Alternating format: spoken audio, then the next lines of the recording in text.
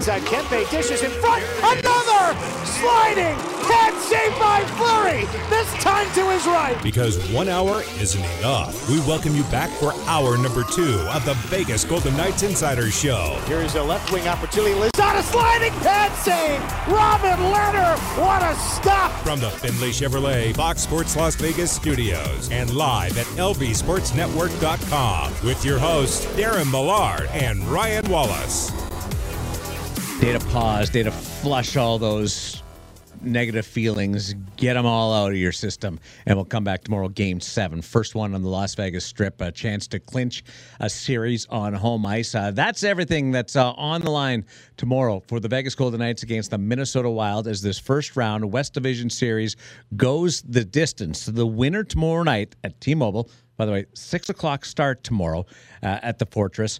We'll move on to Denver and face the Colorado Avalanche on Sunday in Game 1 of the West Division Final, otherwise known as the second round. Everything's kind of confusing. We're going to use terminology this year in the Stanley Cup playoffs that we don't normally use. Darren Millard along with Ryan Wallace. Where are you in reaction to some of the callers today as we open up the phone lines just to get it off their chests? Yeah, I mean, I think that frustration is certainly understandable in the situation where the Golden Knights had a 3-1 series lead and it's been pushed to a Game 7. Like, I understand that frustration as a fan. But I also think that there was an underlying sense of optimism from a lot of our callers, and I think an underlying desire to see what tomorrow brings in terms of the event, in terms of a Game 7, in terms of what that means. And, you know, for this organization that's had great success from jump, that has hit the ground running and really hasn't looked back, there are many opportunities and many chances to kind of create your own legends. And in a Game 7 on home ice in the first round against an opponent that in the regular season has had your number and has played you tough to this point, it's an opportunity for someone on the Golden Knights to change whatever narrative you believe about them from this season in one game.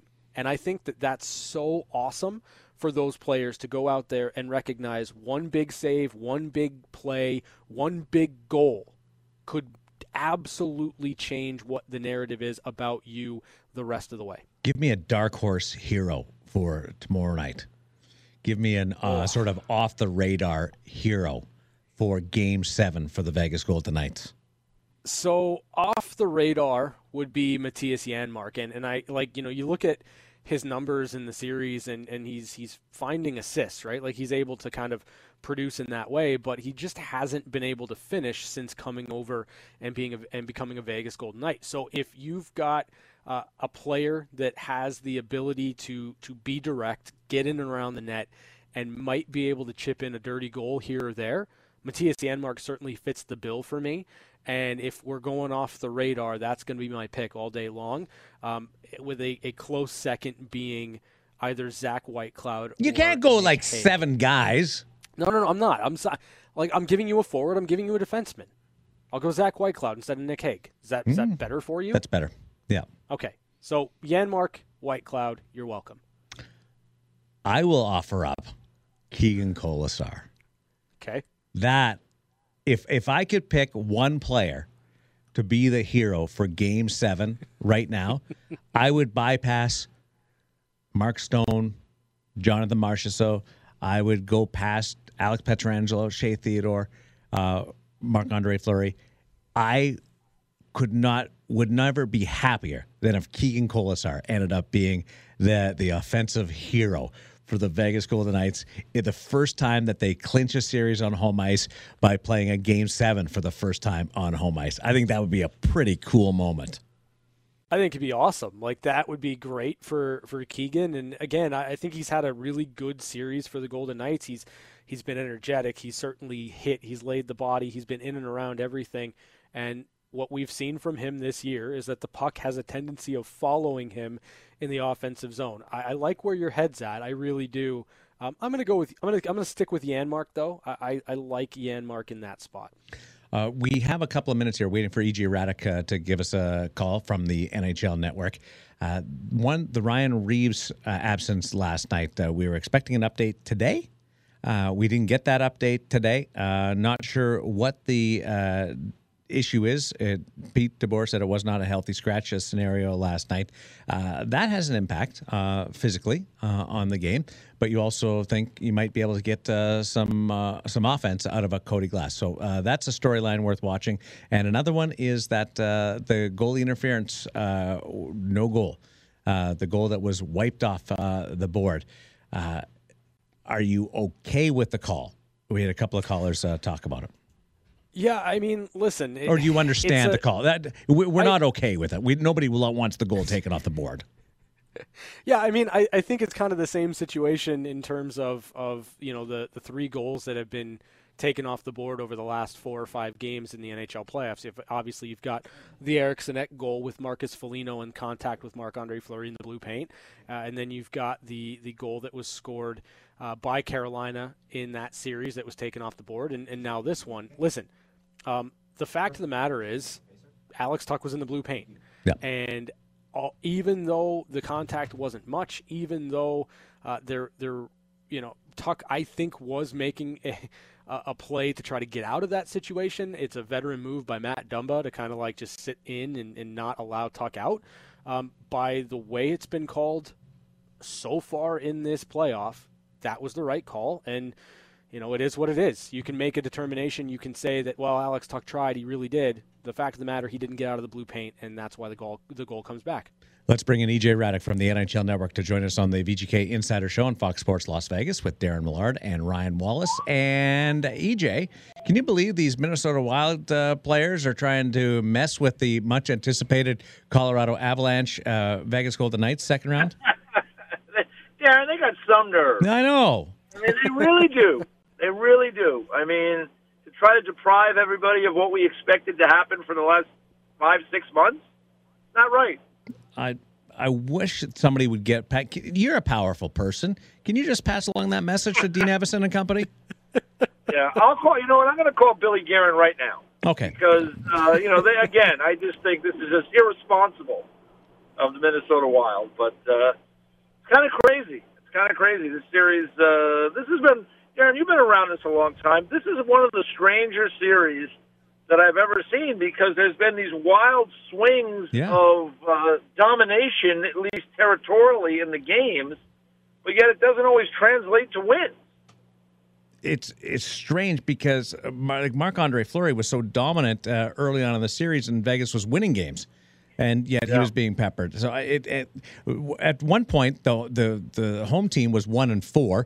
At one point, the first goal was going through a stretch where it was 1-4 after game number 1. So it was belying all the analytics too. So, and you've got 2 big teams, and they're not generating a lot of power plays and playing a lot of 5-on-5. So it's been a hard one to really get a real handle on. Yeah, I absolutely feel that way. I mean, if we go through and talk about the 8 series, you can get a feel for how things are going in certain series. There's certain trends. There's certain things that are happening. This series, as soon as you think you have something figured out, it flips back the other way again. And, for Vegas I guess it was Game 5, to outshoot the Wild so dramatically and still end up on the short end of the stick. Now, I know they gave up 3 goals in the first period, but I think Minnesota had 1 shot in the second period and didn't have many more than that in the third. And Vegas just seemed to have all kinds of opportunities but couldn't get that tying goal past Talbot. So I'll be curious to see what happens tomorrow night because I would think, there is a certain amount of pressure on Vegas as the favorite. And I would say they were probably a prohibitive favorite, putting aside the fact that Minnesota has had some success against Vegas in the short history of the 2 teams playing. But they're a favorite. They're at home. They're expected to win. They're expected to close this out. And, with that comes a certain amount of pressure. If they can get off to a good start in the game, get the lead, I think a little of that goes away. The crowd gets going, and maybe you just take off from there. But if it gets into a situation like we had last night where we're scoreless after 2, boy, it's going to, I just think we get into a little bit of a high-pressure area there, particularly for the home team. Yeah, you go from having fans in the building and excited to fans in the building being a little bit silent and tense. E.J. Raddick's with us on the VGK Radio Network, Fox Sports Las Vegas, Darren Millard, and Ryan Wallace. So, like, EJ, when you kind of look at this division, and obviously the Colorado Avalanche, they sweep the St. Louis Blues. Like, when you look at the potential winner of Vegas, Minnesota, and you kind of put them up against the Colorado Avalanche, like, what have you learned about Colorado through those first 4 games against St. Louis, and what do you think from a potential matchup either against Minnesota or Vegas? Which team has that better shot against the Colorado Avalanche? Well, I think Vegas has the better shot just because I think, generally speaking, they're the better team, and they're missing a couple of players right now. If they can get Pacioretty back, that would certainly help them. I'm not sure of the situation with McNabb, where that's going to be, so there's a couple of pieces that are out. But Colorado is, they're buzzing, and they're a handful. You guys know. You see them play more than I do probably because they're in that division. But they are a dynamic group. They just go. That first line may be one of the best lines ever to play in the National Hockey League when you think about the combination of size and skill and speed. They are big and strong and dynamic. Rantanen came down the wall in one of the games against St. Louis, and Scandella tried to get physical and kind of pin him, and he just shrugged him off, and Scandella kind of went for a loop. And, Colorado goes in and they eventually score. They get going in the offensive zone, and they are just hard to deal with. McKinnon hides high in the zone, which is something a little unusual, and gets lost high in the zone. And then all of a sudden he appears. He can score from distance. Then he can attack and push on your heels. The defense, they got guys throughout their group that can really skate and go, even beside Cale Makar. Devin Taves is a guy that can move. Girard is a guy that can move. Ryan Graves nobody pays attention to him, but he's pretty solid left shot defenseman with some good size. The thing that I would say about the Avalanche, though, is that because of the kind of, the foolish play of Nazem Kadri, it puts them in a little bit of a hole moving forward for several games now because you're losing your second center, and Kadri is a good player when he's not doing stupid things. And so now there's the advantage because you can really, I guess, to the best of your abilities, hone in on trying to keep that top line at bay without maybe as much concern about getting beat by secondary scoring. So I think they're going to be a handful for wherever they play, but I think Vegas is probably better equipped to play them because they're just in my view, a better defensive team. And, in the end, they do have 2 goalies they could use. That if they had to, that can be a factor in a series like that. E.J. Raddick chatting with us from the NHL Network. Nice enough to take time out of his busy schedule during this first round of the Stanley Cup playoffs. Kadri, by the way, has one of the great suspensions of all time. Suspended for the rest of a series a couple of years ago. It wasn't even a number of games. It was just the rest of the series, which goes down in lore. He appealed. And did it via Zoom. Do you have a gut feeling as we try to read the tea leaves here on whether the 6 remaining games would be adjusted? I really don't. I have a hard time thinking that there would be, Darren, because this is a guy, talking to the league and the player safety. They refer to this as being a serial offender. Yeah. And so that's something I don't think anyone ever wants to be referred to in anything in life. And he was suspended in consecutive playoff years with the Leafs, and they were escalating penalties, 3 games, and then, as you say, the remainder of a series, which ended up being 5 games. And so now he does it again, and it was a pretty pronounced play where an opponent was injured and was unable to continue in the series. 3 to 5 to 8 makes perfect sense as an escalating punishment for similar behavior. So I guess for Colorado and for Kadri, it's worth the shot to maybe get a game shaved off there, but I have a hard time thinking with the amount of evidence involved that anybody would do that. Well, it just reminded me so much of Matt Cook, Mark Savard, and then you go back in time. And you go, that's 2011. That changed the whole game, and that happened. And the timing of it, I'm with you. It was just a brain cramp. Dumb play. It was a dumb play by a player who should absolutely 1,000% know better. Who's in a great situation on a team that is really talented and may be able to win the Stanley Cup this year. And it's just, I don't know what other terms to put it into. It was just a foolish play. EJ Raddick chatting with us for a couple of minutes on the VGK Radio Network on Fox Sports Las Vegas. You know, EJ, I'm curious to get your thoughts on this. Obviously, Connor McDavid, one of the best offensive seasons we have seen in a long time, 105 points in 56 games. Yet his team, the Edmonton Oilers, get swept in the first round by the Winnipeg Jets. What comes next for the Edmonton Oilers? I missed the last part of that. Just the question of what comes next. What happens in the offseason for the Edmonton Oilers? Well, I mean, Kenny Holland finally has some cap room now. He's got roughly he'll have about $25 million to spend, so he'll have an opportunity to make some adjustments with that group. You know, when I look at their team right now, quite frankly, I mean, they don't have enough NHL level depth throughout their team. It's better than it was 2 years ago, but still, it's not where it needs to be to get over the hump, so to speak, even with players as good as McDavid and Draisaitl. And they also had Darnell Nurse, who was terrific this year. And they've got some other players who are pretty good players. And, you know, Mike Smith, despite, you know, his age, just had a really terrific year for them in the regular season. And I thought in the first game, he gave them every chance in the world to win. He gave them 3 goals in 2 games, and they lost both games. They didn't score. I think, though, that they've got to use that money to kind of fill out the roster with guys who can help them situationally in games, guys that can help lock down games late. As we saw, that was a problem against the Jets. I think Winnipeg had that losing streak at the end of the year, and Scheifele was benched, and there was a little unrest there, and some guys were out of the lineup.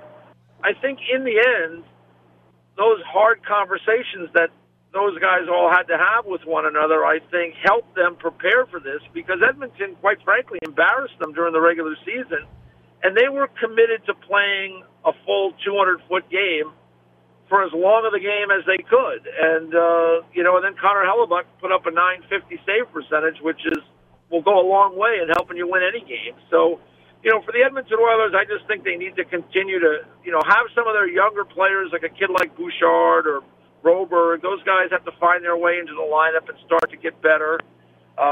You know, Yamamoto's another kid. You know, he's making some improvement, needs to take another step.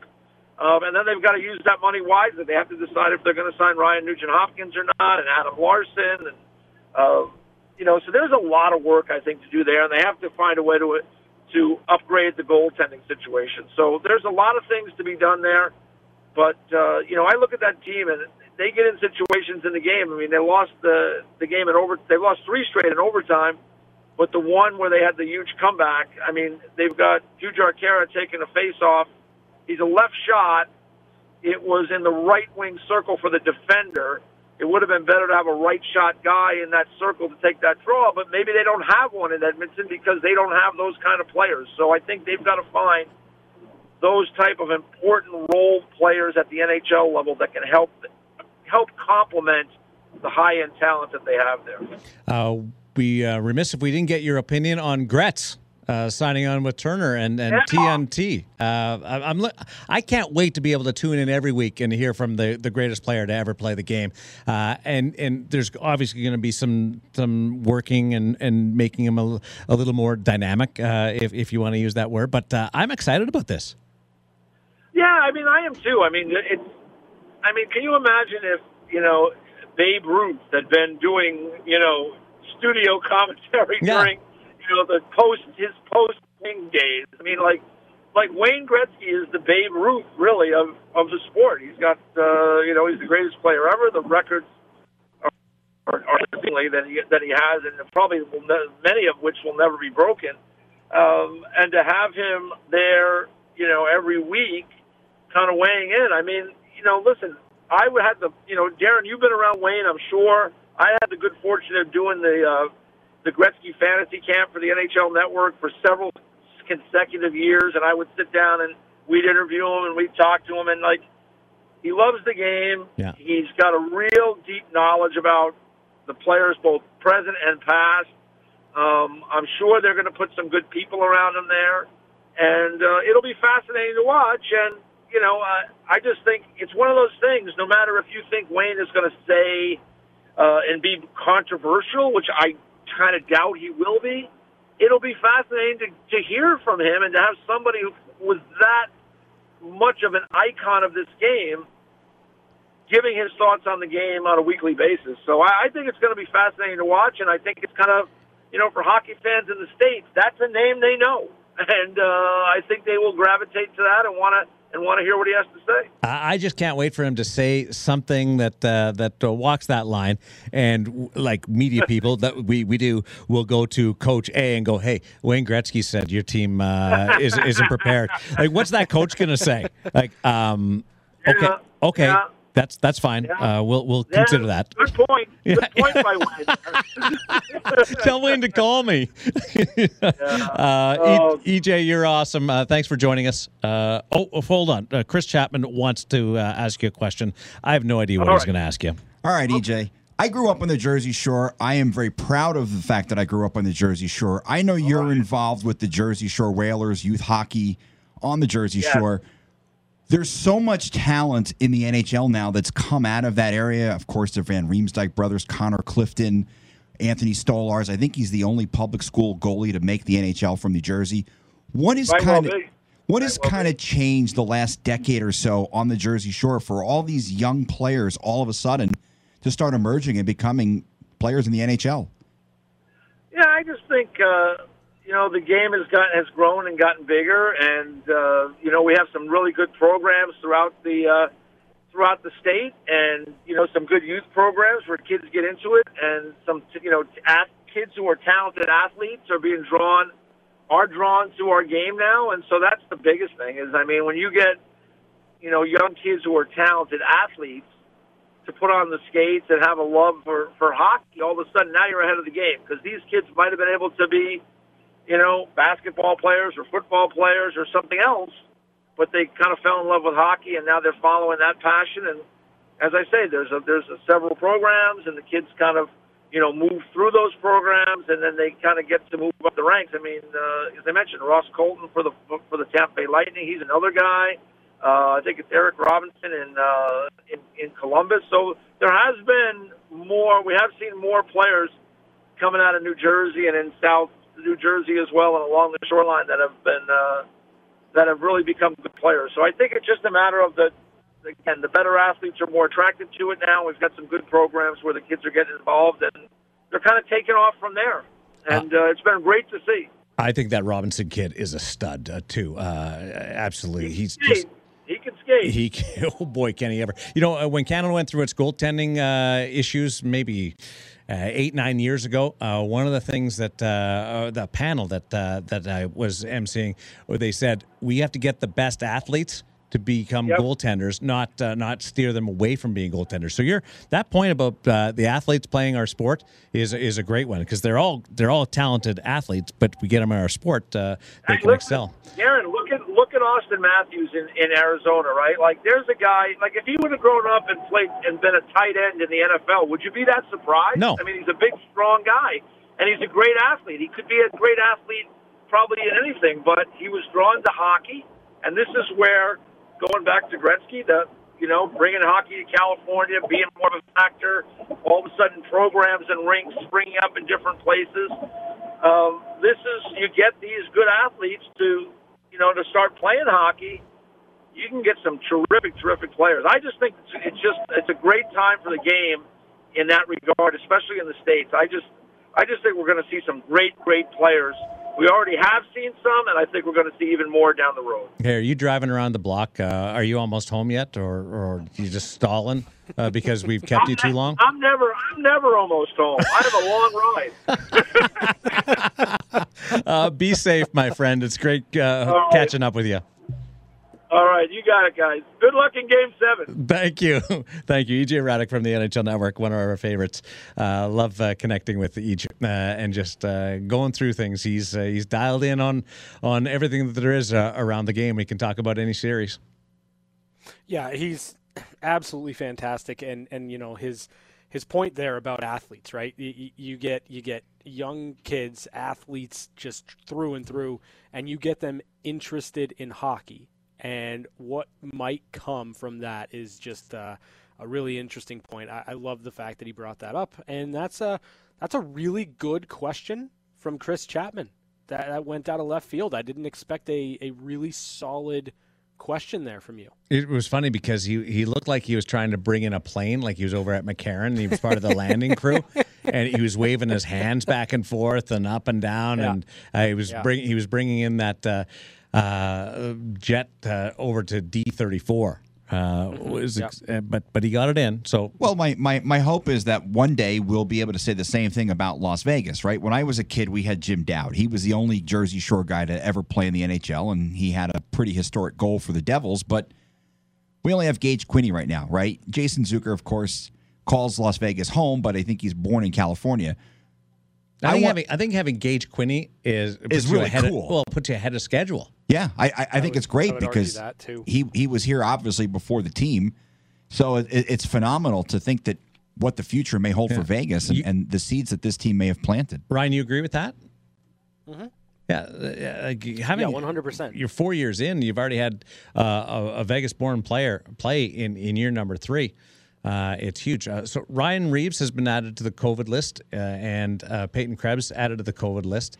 So that's the latest on the front where Pete DeBoer said last night we might have an update, and this morning he didn't. So that's the latest on Ryan Reeves. If like McNabb, I understand why we ask about the status of McNabb after he was placed on the COVID list yesterday, because we kind of got used to false positives. At least I did. Yeah. When somebody's placed on the COVID list, you're like, oh, how long's that player going to be there?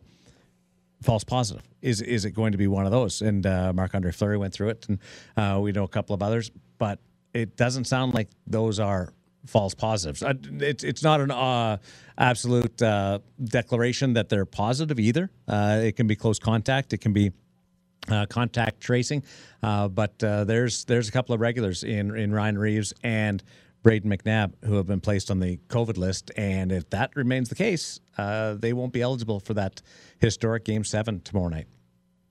Yeah, I mean, obviously we'll keep an eye on that over the course of tonight and into tomorrow, and you know, again, as you mentioned, if and Pete kind of talked about it today, if they're on the list tomorrow, they're unavailable. And for the Golden Knights, it's going to be the next man up, right? It's going to be that next player that's going to come into the lineup that's going to have to perform and is going to get an opportunity to do so on a massive, massive stage in a Game 7 to close out round number 1. Let's go, Keegan.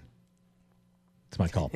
We're going to get into one-timers and a little bit more on the Vegas Golden Knights, our roster update for you as we continue. As the Henderson Silver Knights also have a big game coming up in just a little bit. It's the VGK Insider Show on Fox Sports Las Vegas. Brought to the near wing. Big shot. He scores! It's time for one-timers. Quick looks at some of the biggest stories of the day. And it's a tie hockey game on the VGK Insider Show. Up and running. Let's bring you up to date in other action in the Stanley Cup playoffs on this afternoon/night. The Montreal Canadiens trying to pull off an upset against the Toronto Maple Leafs. Well, right now they're trying to avoid elimination, and then they'll worry about pulling off the upset later on in the series. But the Montreal Canadiens currently lead the Toronto Maple Leafs 3-1 in this game. Yep. This game's being played in Toronto. If they can force a 6th game in Montreal, you know what happens? Fans, baby. You betcha. The Bleu Blanc Rouge will have supporters in the stadium. Just made that up. But they will have some fans, like 2,600. But we know We know how impactful that was at the start of the doors opening up at T-Mobile Arena. So it's 3-1 late in the second period for the Montreal Canadiens with Carey Price trying to stay alive. They trail 3-1 in the series going into this one. Any chance like Montreal can pull off the rally? Like Chapman's already like jumped ship on the VGK bandwagon because of just going to 7 games. But let's look at it just independently from a Toronto-Montreal standpoint. Darren, it's Toronto. Of course they can. Good point. That would be vintage. Carolina and Nashville play later on tonight. And it's the Canes who can wrap up that series, leading 3-2. So Nashville will be trying to force a 7th and deciding game. So this series has actually been really fun. Like I've enjoyed watching it. I think I love the way the Carolina Hurricanes play. UC Saros has been fantastic. Alex Nedeljkovic has been very, very good for Carolina too. Jordan Staal has kind of had those kind of big superstar captain moments. Marty Necas just phenomenal in the last game for the Carolina Hurricanes. I think Carolina wraps it up tonight because they're the better team, but I wouldn't be shocked, and I'm actually kind of shocked that I'm saying this based on how I felt about the Nashville Predators throughout the majority of the season. I wouldn't be shocked if UC Saros can steal one more and force a decisive Game 7. The Nashville Predators felt the same way about the Nashville Predators midway through the season. So you were on point with that one. I think it goes 7. Again, not much in that series would surprise me at this point, based on the way UC Saros has been playing. I could see it going 7. I'd like to believe, I'd like to live in a world where it doesn't, but I wouldn't be surprised if it does. I just want to loop back to the Toronto story. John Tavares was on the ice today, skating around, non-contact sweater. He was only on the ice with one other player, Nick Foligno, at the end of the skate. Pretty incredible recovery from where he was after being hit at the start of this series to now. So that's a great sign for John Tavares and recovering from both the head and the knee injury. Yeah, it's interesting because when that video was posted today on social media, there were a lot of takes that I think people thought he was going to play in the game tonight. No, he's not. There's going to be a period of time where John Tavares is going to get himself healthy and ready to go and ready to play an NHL game. But the ability for Tavares to be on the ice a week after the incident, a week after the injury, is nothing short of remarkable. And you've got to just feel a great sense of optimism, his well-being, beyond just this week, beyond just the first 7 days, but for a full recovery. It's fantastic to see, and I'm really glad that I was able to wake up to that this morning for John Tavares. Tell me what these teams have in common. Tampa Bay Lightning, the Winnipeg Jets, and the Boston Bruins. Great goaltending. Yeah, that's one. How about all 3 seeds? And all advancing. What are you doing? What are you doing? Yeah, really, you had to go there? No, because it's What are you 3 seeds doing? are not sweeping the first round. They're not. So what you do is you call it out. Okay. You all call right. it out. You acknowledge it let's and you call it bookmark this. out. The Minnesota Wild Hold on, are a I'm 3 gonna- seed. They're not 3 seeds are not running the table in the first round of the Stanley Cup playoffs. Sorry, you know what? You know what the chances against that happening are? 2,423,000 to 2. Now you just made that up. How do you know that? I don't. I'm just throwing it out there. You made it totally up. just made that up. But it's not going to happen. Just wanted to. I still like mine better. They've got elite goaltending. So.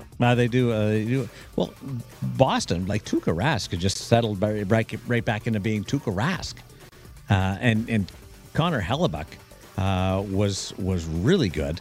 Although Winnipeg, I was talking to a friend of mine today about some of the advanced numbers, and the rate of progress that Winnipeg made from the regular season to how they played that 4-game series defensively and not giving up chances was staggering. It was almost like they were a different team. In the rate of chances that they surrendered. I feel like the Winnipeg Jets just kind of knew that in order to get past Connor McDavid, in order to make sure that McDavid and Draisaitl didn't beat you had to be defensively responsible in that series. And, you have a great goaltender in Connor Hellebuyck. You know that if there are breakdowns, he's good enough to kind of make those saves, but it had to be a strong defensive effort from Winnipeg. It had to be the way that they played, and quite frankly, it's going to be the way they have to play the remainder of the playoffs to continue to win rounds and continue to go deeper. Which team that's lost in this opening round should feel good about themselves? You have the likes of Florida. You have the likes of the Washington Capitals, the Pittsburgh Penguins, the Edmonton Oilers, the St. Louis Blues. Okay. So the one that I would circle is probably the Florida Panthers. I do think they took a step this season. The going through a series and battling hard against Tampa, I think was a nice step for them. I guess you can make the argument the Penguins, just simply because the underlying numbers would tell you that the Penguins deserved better in that series against the Islanders. But at the same time, the Penguins deserved better in that series against the Islanders, and they were undone by a couple of goaltending issues. So I'm going to stick with Florida because I think there's more to gain from that organization on the rise. Yet they've underachieved massively the last few years with that core. That's a fair point, but based on where they were last year and where they're at right now, and you can kind of see the progression. You put a healthy Aaron Ekblad in that series, I think that maybe it's a little bit different. It's not. I think we're talking about a 7th game. I think potentially we're talking about a Florida Panther win there. So drawing the defending Stanley Cup champions in the first round is a tough break for the Florida Panthers and what they were trying to accomplish. But I think they showed well in that series. I do think the future's bright there, and I think they can kind of get themselves onto some positive trajectory out of this series, even though it was a loss. A lot's been made that the Golden Knights haven't had that normal production from the regular season from the back end. 1 goal from a defenseman so far in the series, and that from Alec Martinez. Tampa Bay Lightning moved on, eliminating the Florida Panthers. The Tampa Bay Lightning didn't get a goal from a defenseman in that series. And they've got a couple of good ones and one really, really good one. So you can't get it. It's a bit of in a small sample size. I think that offense from the D and missing out can be a little bit misleading. Yeah, I think so too.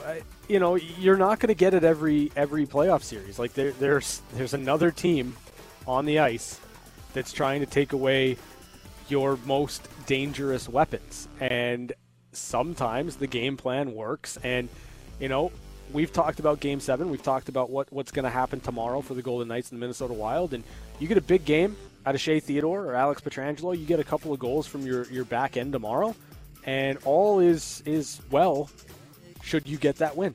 Chapman, you working the Henderson Silver Knights game tonight? No, I'm over on 12:30 the game, 6:30, and then face off just after 7 o'clock as the Henderson Silver Knights play Game 2 of the Pacific Division Final against the Bakersfield Condors. The Condors won last night in overtime, and this is a Game 2 that was originally scheduled for tomorrow night, but now the Golden Knights are going to play tomorrow night, so the American Hockey League Series backs up a little bit.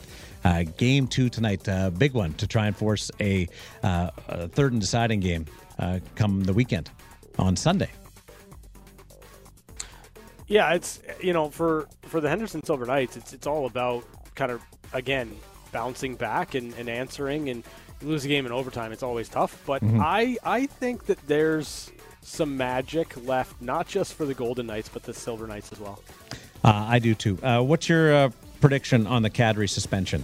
Does it get reduced, stay the same, or will Gary Bettman add to it? Okay, I would love to see Gary Bettman come back and call it 10 games. I'd love to. I would. He's never done that. I know, but I also think that this is a ridiculous appeal. So if there was ever a time to set the precedent, now would be it. I'm told, a little birdie whispering in my ear, that if Gary Bettman doesn't reduce it, that the NHLPA and Kadri will go to the final stage, an independent arbitrator. That's what I heard. Gary's only ever reduced one suspension, and that was Rafi Torres from 25 games to 21. And it's the only time it's ever happened. Better get that independent arbitrator on the phone then. Why? Because, first of all, the guy doesn't deserve to have his suspension reduced. Multiple-time offender. Well, we know that you won't be the independent arbitrator. No, well, yeah. And I like Nazem Kadri, but enough is enough. Independent arbitrator. No. Listen. Gary Bettman, just increase it. Come on. Like play that card. I want to see it. I do. I really do. I can tell you this. Our interest in the Kadri suspension will increase dramatically with a positive result tomorrow night. That is guaranteed. Those are your one-timers for this Thursday. May the on Fox Sports Las Vegas. We're back to the Findlay Chevrolet Fox Sports Las Vegas studios. This is the Vegas Golden Knights Insider Show. Here's Darren Millard and Ryan Wallace. Back at it, a couple of minutes to go, and hour number 2 of the VGK Insider Show. Let's turn it over to Chapman for 20 seconds. I think you're going to like where I go today. I found out something this week. You know, sometimes you go down the rabbit hole and you just uncover things that just blow your mind. You have a 4-room condo in the rabbit hole. Oh, I own the rabbit hole. So I found out 2 things this week about a celebrity that I never knew. First of all, William Shatner, I did not know was Canadian. I found out he was born in Montreal. I always just assumed that William Shatner, of course, well known for his role on T.J. Hooker and some sci-fi show that I don't remember. But I'm kidding. I know he was on Star Trek. But I also found out that William Shatner's 90 years old. 90. I never would have guessed that William Shatner was 90 years old. It absolutely blew me away. Doesn't look a day over 88. I think he looks pretty good for his age. I mean, it seems like he's still doing roles and stuff too. So he's one of those guys who I think is just going to work and be on television and movies until the day that he dies, because he's obviously an iconic figure in the world of television and movies, but absolutely shocked that William Shatner is 90 years old. I couldn't believe it. I said, this has got to be... How old did you think he was? I figured he was probably in his late 70s. I mean, that's probably about how old he looks. Like he probably looks like he's in his late 70s, but 90? There's no way. You know how time works, right? Yes. Okay. Got it. I am well aware of how time works, but yeah, I mean, it's amazing to me that William Shatner was 90 years old. Well, maybe all that time on the Enterprise. Yes. You don't age as much in space. I think that's it. That could be it. Fair point. Only 4 cast members from the original Star Trek are still around, too. George Takei is one. I can't remember. How old is he? He's got to be close to Shatner as well. I don't know. I didn't look that up, but I could go down the Star Trek rabbit hole and see how old the 4 remaining... I thought you started this whole thing saying you went down a rabbit hole. I went down the William Shatner rabbit hole, yeah. Oh. We are on the air tomorrow. Carlos Estevez. 4 to 5, the VGK Insider Show tomorrow, and then 5 to 6 is the Vegas Golden Knights pregame show with Ryan Wallace. Face off tomorrow night. First Game 7 ever on the Strip. Just after 6 o'clock with Dan Duva and Gary Lawless. I can't wait for Game 7. Talk to you tomorrow on Fox Sports Las Vegas.